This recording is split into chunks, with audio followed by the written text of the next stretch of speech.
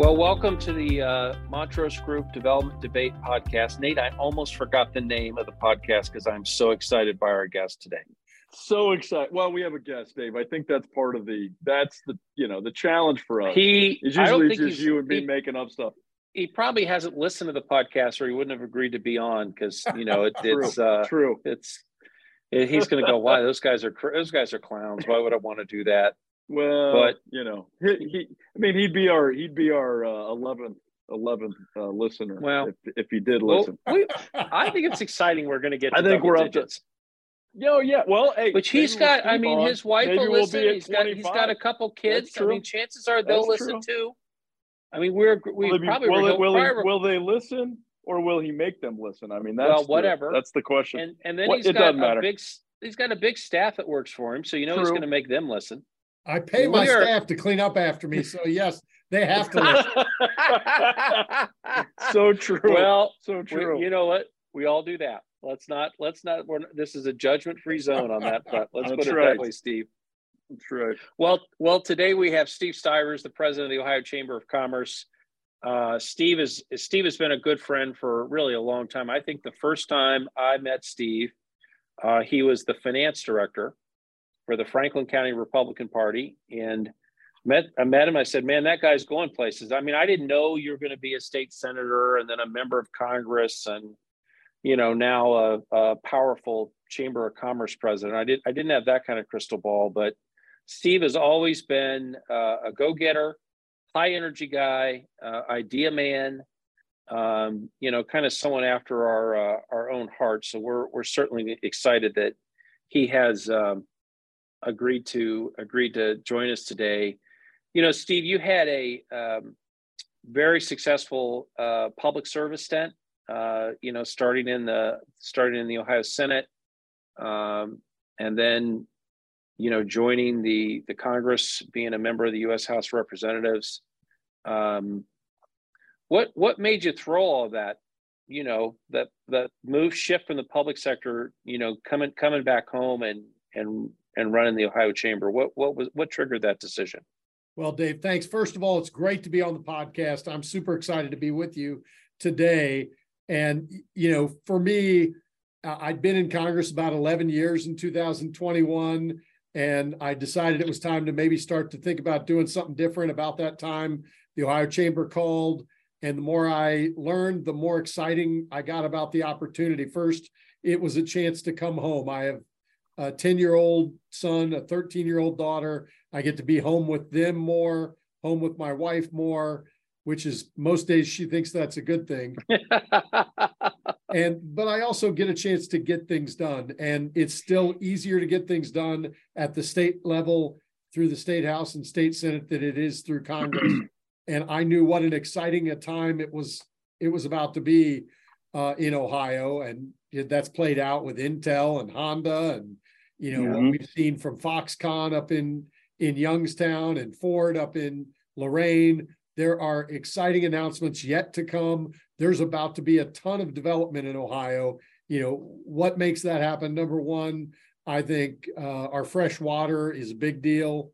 Number two, I think we're still a pretty low drama place where you can get things done and make a difference. Right. And of course, we have a great workforce. So you add all those things together, and we're a relatively inexpensive place to do business.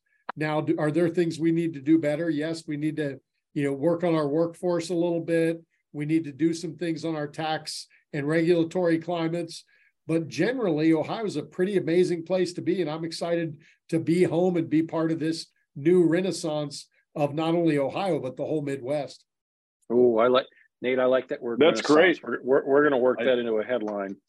I think so. I think that should be Steve credit. Maybe we don't. I think we should. Well, let's give him credit. I mean, that was big. We haven't come with that one yet. We'll give him credit. Renaissance. I mean, technically, it's probably a term that's been used before, but I do like it. There was the Renaissance period. It's right. I mean, look at where we are. It really is a Renaissance. Yeah, totally. It is absolutely right. So again, a lot of great economic news coming out of Ohio. You kind of ran through some of those numbers. What And again, I'm a Chamber of Commerce guy. As Steve knows, I started my career at the Ohio Chamber, and I've always been active, with the Chamber, and it's critical to, the state's success. But, what role for those folks who maybe are not as familiar with what a state chamber does? What role do you think you play in the Ohio economy? Well, I think the first thing the Ohio Chamber does is create a vision for the future. We have the blueprint for Ohio's economic future. I happen to have a copy here. Look at that right on his desk. Which was put together in concert with Accenture. They did the research for this from primary and secondary sources. So we help create a vision for the future. We pass our legislative agenda, which directly relates back to that vision. We focus on regulatory reform and looking at the regulatory culture to make sure it's reasonable and thoughtful.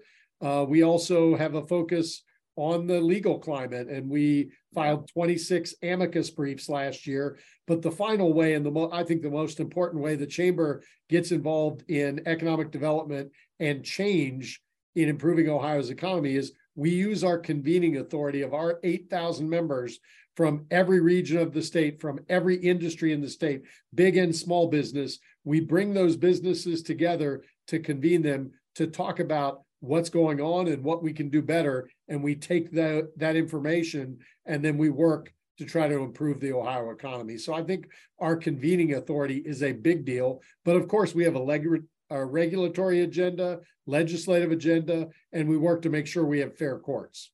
Well, that's a great summary of it. Sounds like he's given that speech before, Nate. What do you think? I think you're right. He's got that one down.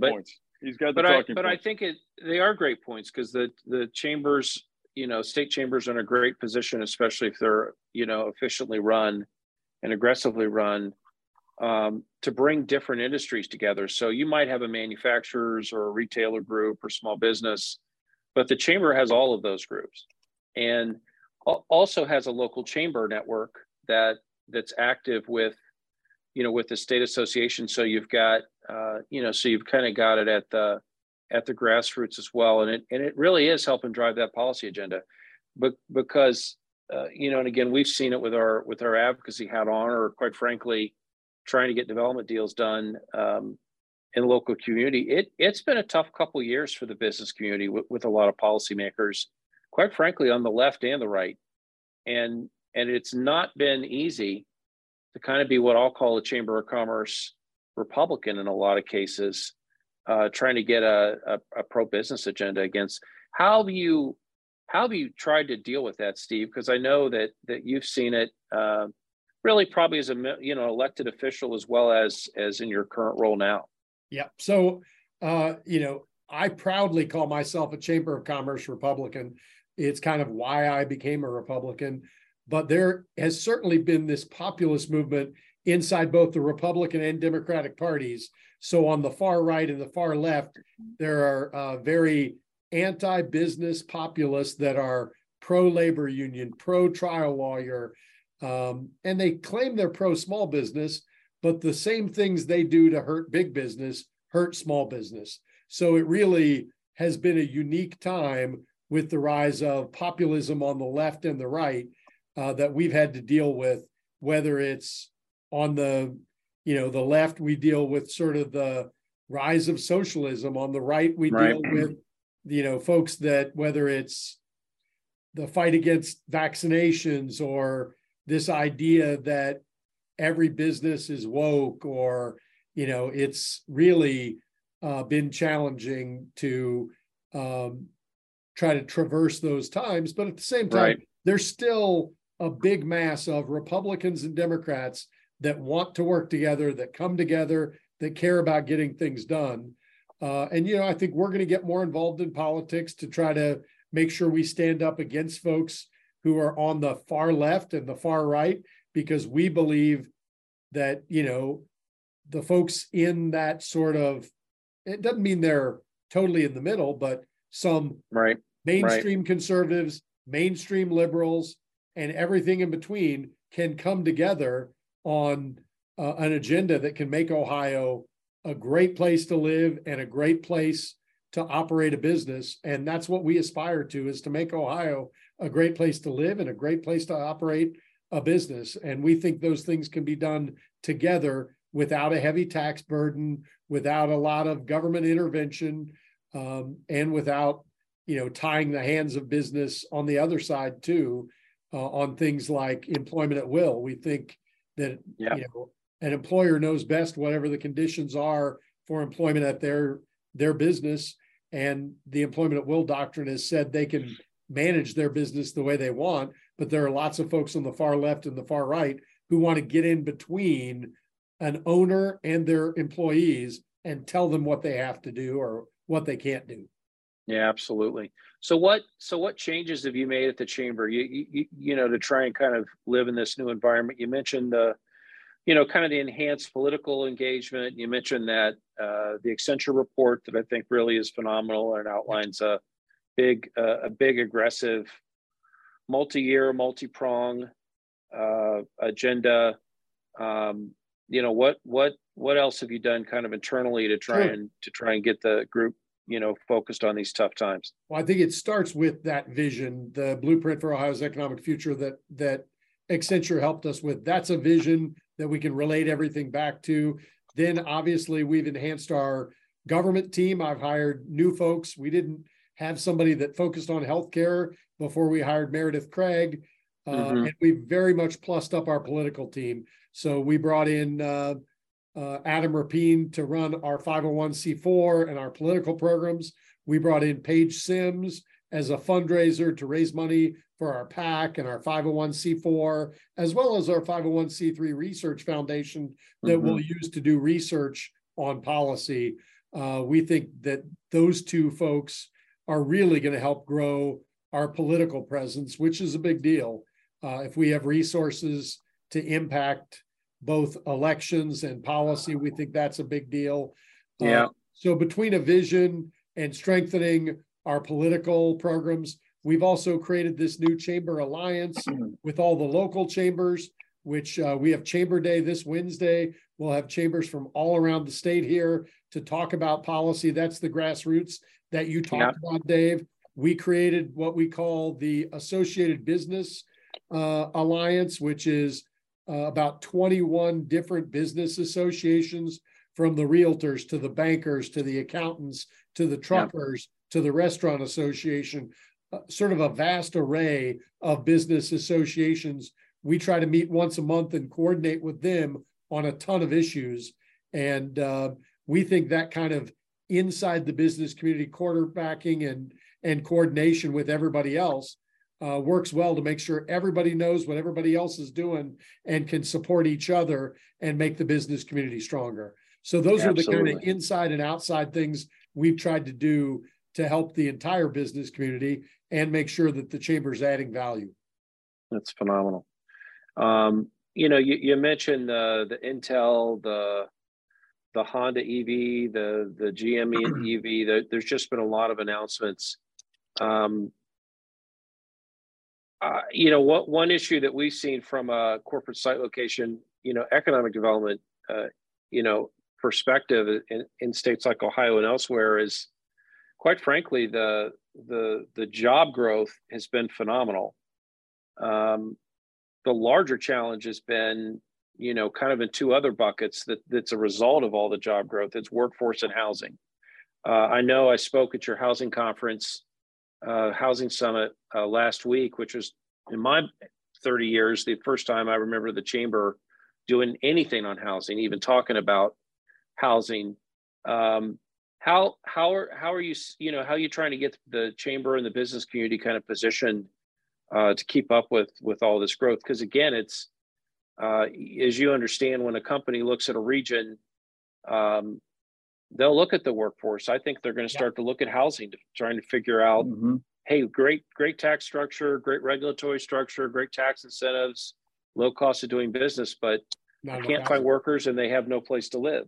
Right. So what do you see on that front? I think, we've tried to get engaged in areas we've not been engaged in because we think they're important. And you mentioned a couple of them, and then I'll hit a couple more and come back to the two that you did talk about. So we created a brand new task force on housing. we created we've really redoubled our efforts on workforce and tried to, because it's the number one thing we hear from our businesses. But we've also gotten engaged in like crime issues, retail crime, which has become quite an issue. And then we're starting a working group on travel and tourism, because it's important to whole regions of our state. If you look at that whole southeast swath of the state, travel and tourism is going to be the driving force in a lot of that region. And frankly, if we do it right along the northern edge on Lake Erie, travel and tourism is going to be a driving force.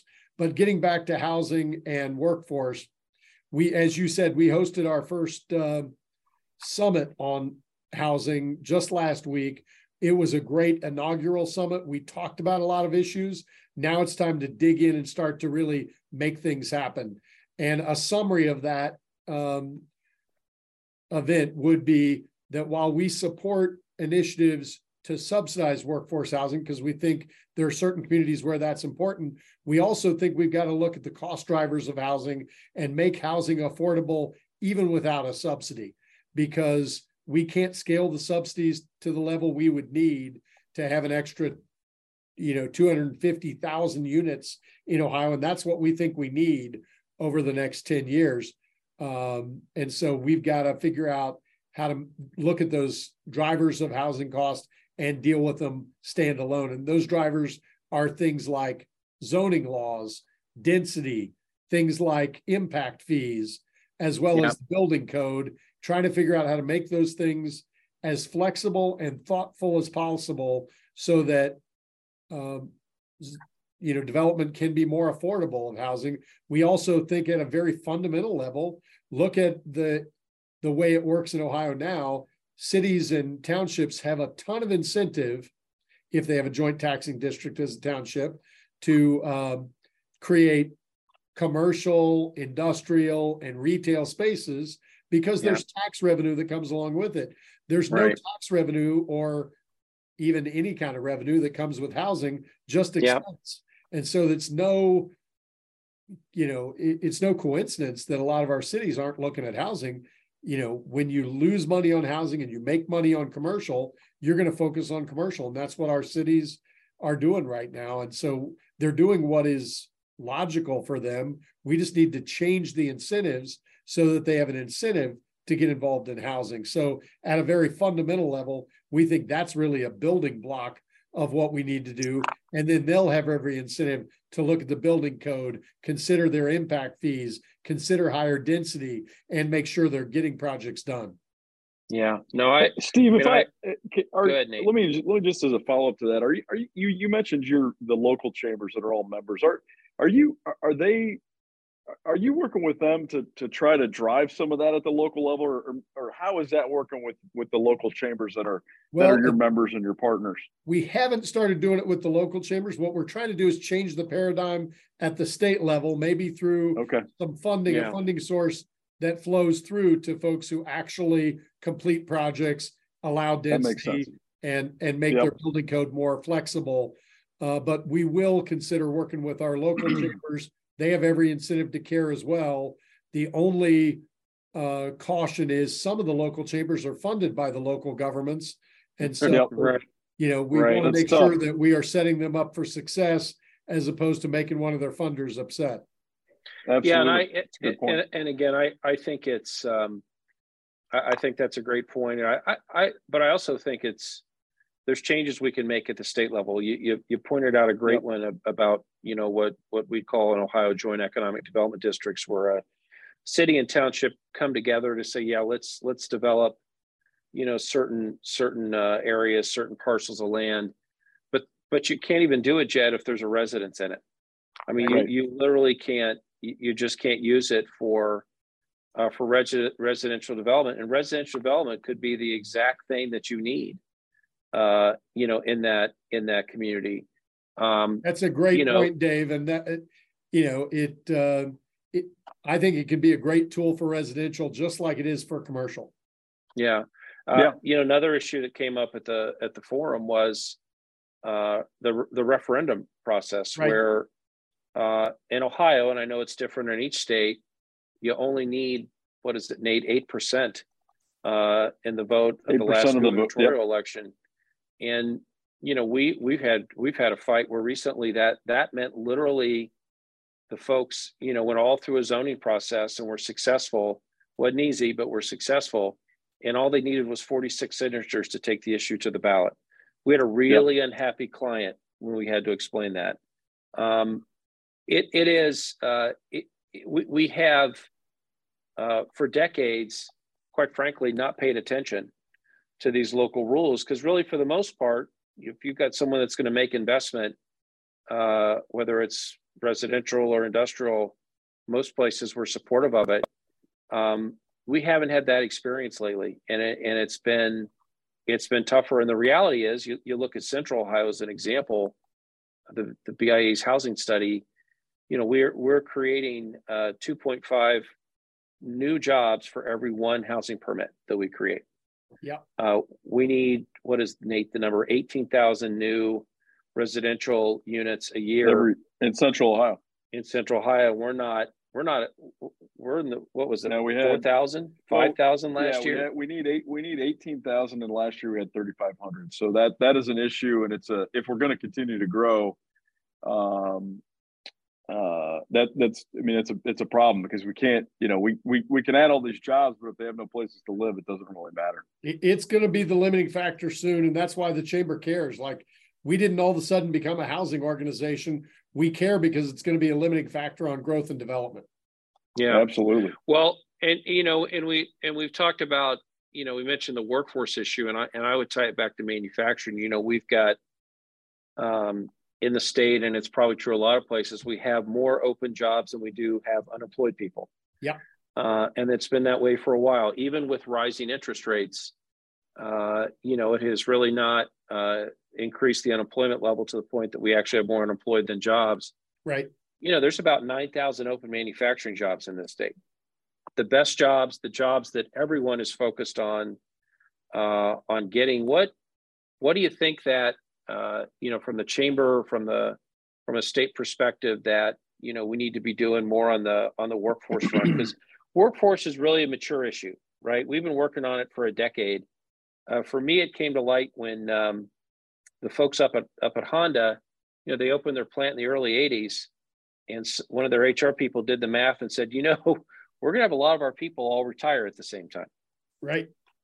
And it's about now, by the way. So yeah, absolutely. We one of the things we've tried to look at when we look at workforce, and look at it a little differently, you know, there are 11.5 million people in Ohio in round numbers, but there are 3.5 million people that grew up in Ohio that don't live here. If we could get all those people to move back, we'd be 15 million people. And while some of them retired, you know, to Florida or someplace that doesn't have an income tax or that's warmer, there are, of those 3.5 million people, almost 2 million of them are between the ages of 18 and 65. So it's not just old people that have left and retired away.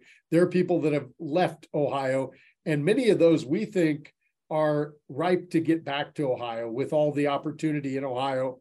And so we've talked to Jobs Ohio about really focusing on a workforce recruitment strategy to try to get people to move to Ohio. People that have that grew up here, people that might have a relationship here, maybe they went to college here or worked here at one point. And if we can get that to happen, we can get the people that already have the right skills, certifications, and degrees. We don't have to re-educate them. We can get them to move here. So we think that's an important effort. It's not going to, you know, probably get us 100,000 people, but if we can get 50,000 of the right people, that would be a big deal for Ohio's economy. Yeah, and it's similar to, you know, a lot of rural communities with the work from home movement. The reality for a lot of people, especially in larger companies, they don't have to be in an office. Right. And in fact, the company in many cases doesn't care if they're back in the office.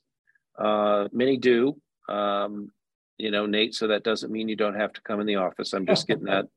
I'm just getting that on record. Oh, you know, I like coming in the office, Dave. I'm all about it. Well, Dave, that's the other thing about work from home is it's allowed companies from New York and Chicago and Washington, D.C. and Los Angeles, high cost areas, to come into Ohio, Cleveland, Columbus, Right. Cincinnati, Marion, all over Ohio, and get employees that they pay less than they would pay if they worked in those high cost cities, but a lot more than they might get paid here.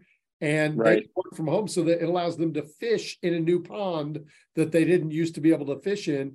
And that increases the competition with Ohio-based businesses. So while it's good for our people, and I'm for it, we need to know that that means we have an even bigger demand on our workforce, and we need to get more folks that live in Ohio that are able to work, whether they're an Ohio-based company or work remotely for a company that's based somewhere else.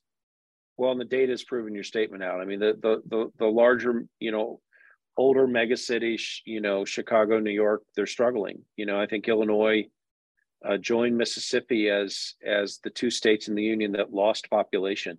Through the last census, and that clearly is a indication that Chicago is struggling. It's struggling to hold on to people, because if you don't want to fight the hour-long traffic or the 50-minute-long ride in the train, to get to work, why do you really have to live there? Right. And again, it just becomes a challenging issue. But that population growth, I would say, for the state, and it's really true for anywhere that is not in the South or the Southwest, because the South and Southwest have really been, I think, for the last 20 or 30 years, have been the hot growth sectors, the parts of the U.S. that have been adding people, adding businesses, so that trying to stem the tide on population loss. Because if you look at Ohio, Central Ohio, where we're from, and maybe it's because they had great members of Congress for a decade, but Central Ohio has been growing substantially, right? And since 2000, Central Ohio's added 500,000 people. The problem is they're all coming from the other parts of the state. That's right. We can't hollow out the rest of the state for Columbus to grow. That's a really important point. And when you look at states like Indiana, where Indianapolis is growing, but they're just getting their people from other parts of Indiana, it's not net growth. We really do need people to come to Ohio, and every part of Ohio, so we can make sure that every area grows. Central Ohio is doing well. Cincinnati's doing well. Obviously, not all metropolitan Cincinnati is in Ohio. Some is in Indiana and some is in Kentucky. But the rest of the state, especially northern Ohio, has really been shrinking. And we need to turn that tide and make sure that places like Toledo and Cleveland and Akron and Canton and Youngstown start growing again. And they've got affordable housing. They've got good infrastructure. But right now we need to turn it around so that they start really growing. And we're excited about the opportunities that are coming, like, Foxconn and GM coming to Youngstown, and like what Ford did in suburban Cleveland and Lorain. Right. We're excited about the new super site they're putting together in suburban Cleveland, which will probably be in either Medina or Lorain counties. It just like the Intel site, it's not going to be in the urban county. It's not going to be in Cuyahoga County, just like Intel is in Licking County, not Franklin. Yeah. There's no doubt we need we still need Central Ohio to grow, because that's quite frankly where the market is traveling. I believe it will continue to grow. I feel really good about Central Ohio. If we have the housing, Dave, that's the concern in Central Ohio. I agree with you, because the region has 100,000 college students with Ohio State and the other universities, and as I like to remind people, they're going to have 100,000 college students next year. It's kind of an evergreen workforce fund, but part of that problem, Dave, is we're not keeping enough of those college students. We need to do better at keeping them here after they graduate. The Chamber's got a plan we call Work and Learn Ohio that would connect college students, 50,000 college students a year, with Ohio-based employers, with the goal that they, hopefully stay in Ohio because they have a job offer from that internship. So we're excited about that proposal. We hope it gets done, and we think it could really allow us to grow our workforce with college grads in Ohio, of folks that went to college in Ohio in many cases. That's phenomenal. Yeah, I think if all we did was keep our college graduates, we would solve a piece of our workforce issue, right? And also states like Ohio really benefit from having a higher education system that's also spread throughout the state. You know, that Jim Rhodes. And that's the amazing thing. Our college Yep. and universities are everywhere in Ohio, and we are a net importer of students to go to college. There's almost 500,000 students in the higher education system in Ohio at any given time. That's a lot of folks. Some are from Ohio, some are from other parts of the United States, and some are international students. Right. When you add them up, it's 500,000 students in Ohio at any given time in our higher ed system.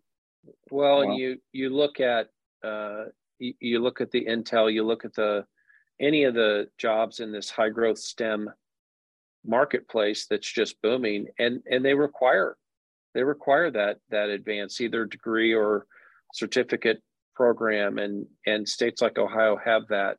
Our higher ed infrastructure is a big reason Intel came here. You're right, Dave. Oh, I believe it. Yep, I believe it. Okay, our last big question. We'll throw you a softball because you agreed to come on, even though Nate was on the show. If you're going to promote Ohio, if a company's listening out there, Steve, why the Buckeye State? Well, I think I said a lot of this already, but when you look for the next 50 years, Ohio has a ton of fresh water. That is our economic difference from the Southwest and even the Southeast of the United States. We have a great workforce. We have a diverse economy. We are a great place to do business because we have relatively low taxes. We have a pretty good legal environment, and we're working to make the regulatory and climate even better. You add all those things together, I think Ohio's got really bright future. And of course, we have an amazing workforce and a K through 12 and a higher education infrastructure to educate the workforce of the future. And we're still transforming our K through 12, to be honest. We need to do a better job of getting the folks. There's 53% of our college students, of our high school students go on to college, but 47% don't. And we need to do a better job of making them workforce ready when they graduate high school, getting them the soft skills and the hard skills they need and the technical degrees and certifications they need to be successful on day one. Well, Nate, I think he sold me. I think we're going to keep the Montrose Scoop in Ohio. Good. I'm glad. I was worried. Yep. We were worried you were going to take it up to Michigan. No, Steve. We're not doing that. We're not doing that. Please, No. We only go up there to play golf. We only go up there to play golf and go to their Detroit Athletic Club, Steve. That's which I'd have to say is very. I would tell you, and you talked about travel and tourism. Every time I'm up in northern Michigan, I'm like, oh, Ohio needs this. I wish we should take them. They do a much better job. We should take them all up to Traverse City and say, dude, look at this. Yep. Look at what Michigan on that whole western boundary has done with Lake Michigan. And we could do the same thing with Lake Erie across our whole north coast. And that's one of the things in this blueprint for Ohio's economic future. We call it sense of place. But when you think about Lake Erie, we need to do a lot more. And that's why we created a travel and tourism group, because people today decide where they want to live and then they get a job. We need to make Ohio an attractive place where people want to live. We already have some things going for us. We have more bike paths than any other state in the country. But the big untapped resource for us is Lake Erie, in my opinion. But we need to not just make it parks along the lake. It needs to be someplace where you can go and stay and dine and shop and create economic activity while you enjoy the lakefront. So we're excited about having things like that dot the lake all the way from Ashtabula to Toledo. Yeah, completely agree. We've both been up there and in Michigan, and it's just it's a great model, but it's not enough for me to move the company because it is still Michigan. We will do our fair share to help improve the access to Lake Erie, because I think, when you look at what Chicago's done, when you look at what Western Michigan has done, there is a lot you can do with that coastline. Well, economic development 101 is capitalizing on the assets you have. Yeah. Right. if you do that, that's the best blocking and tackling that you can to achieve success. And the lake's there. It's an opportunity, and you're right. It's just underutilized. Yeah, from a development standpoint. Well, Stephen, awesome. Really appreciate you coming on. I really proud of Nate for behaving himself, because normally he says things that are not really appropriate. Right. We have to edit them out later. I mean, thanks for keeping your Tourette's under control, Nate. You're welcome. You're welcome, Steve. I try to do what I can. You know, we and more importantly, Nate, I think we just doubled our listeners total with Steve coming on. I'm telling you, I absolutely from 10 to at least 20. Right. Well, it's been great to be on. Have a great day, and you too. Thanks a lot, Steve. Yeah, thanks, Steve. Absolutely. All right. Thanks, everyone. Have a great week. Thanks. Bye. Bye. To learn more about the Montrose Group services, please visit montrosegroupllc.com.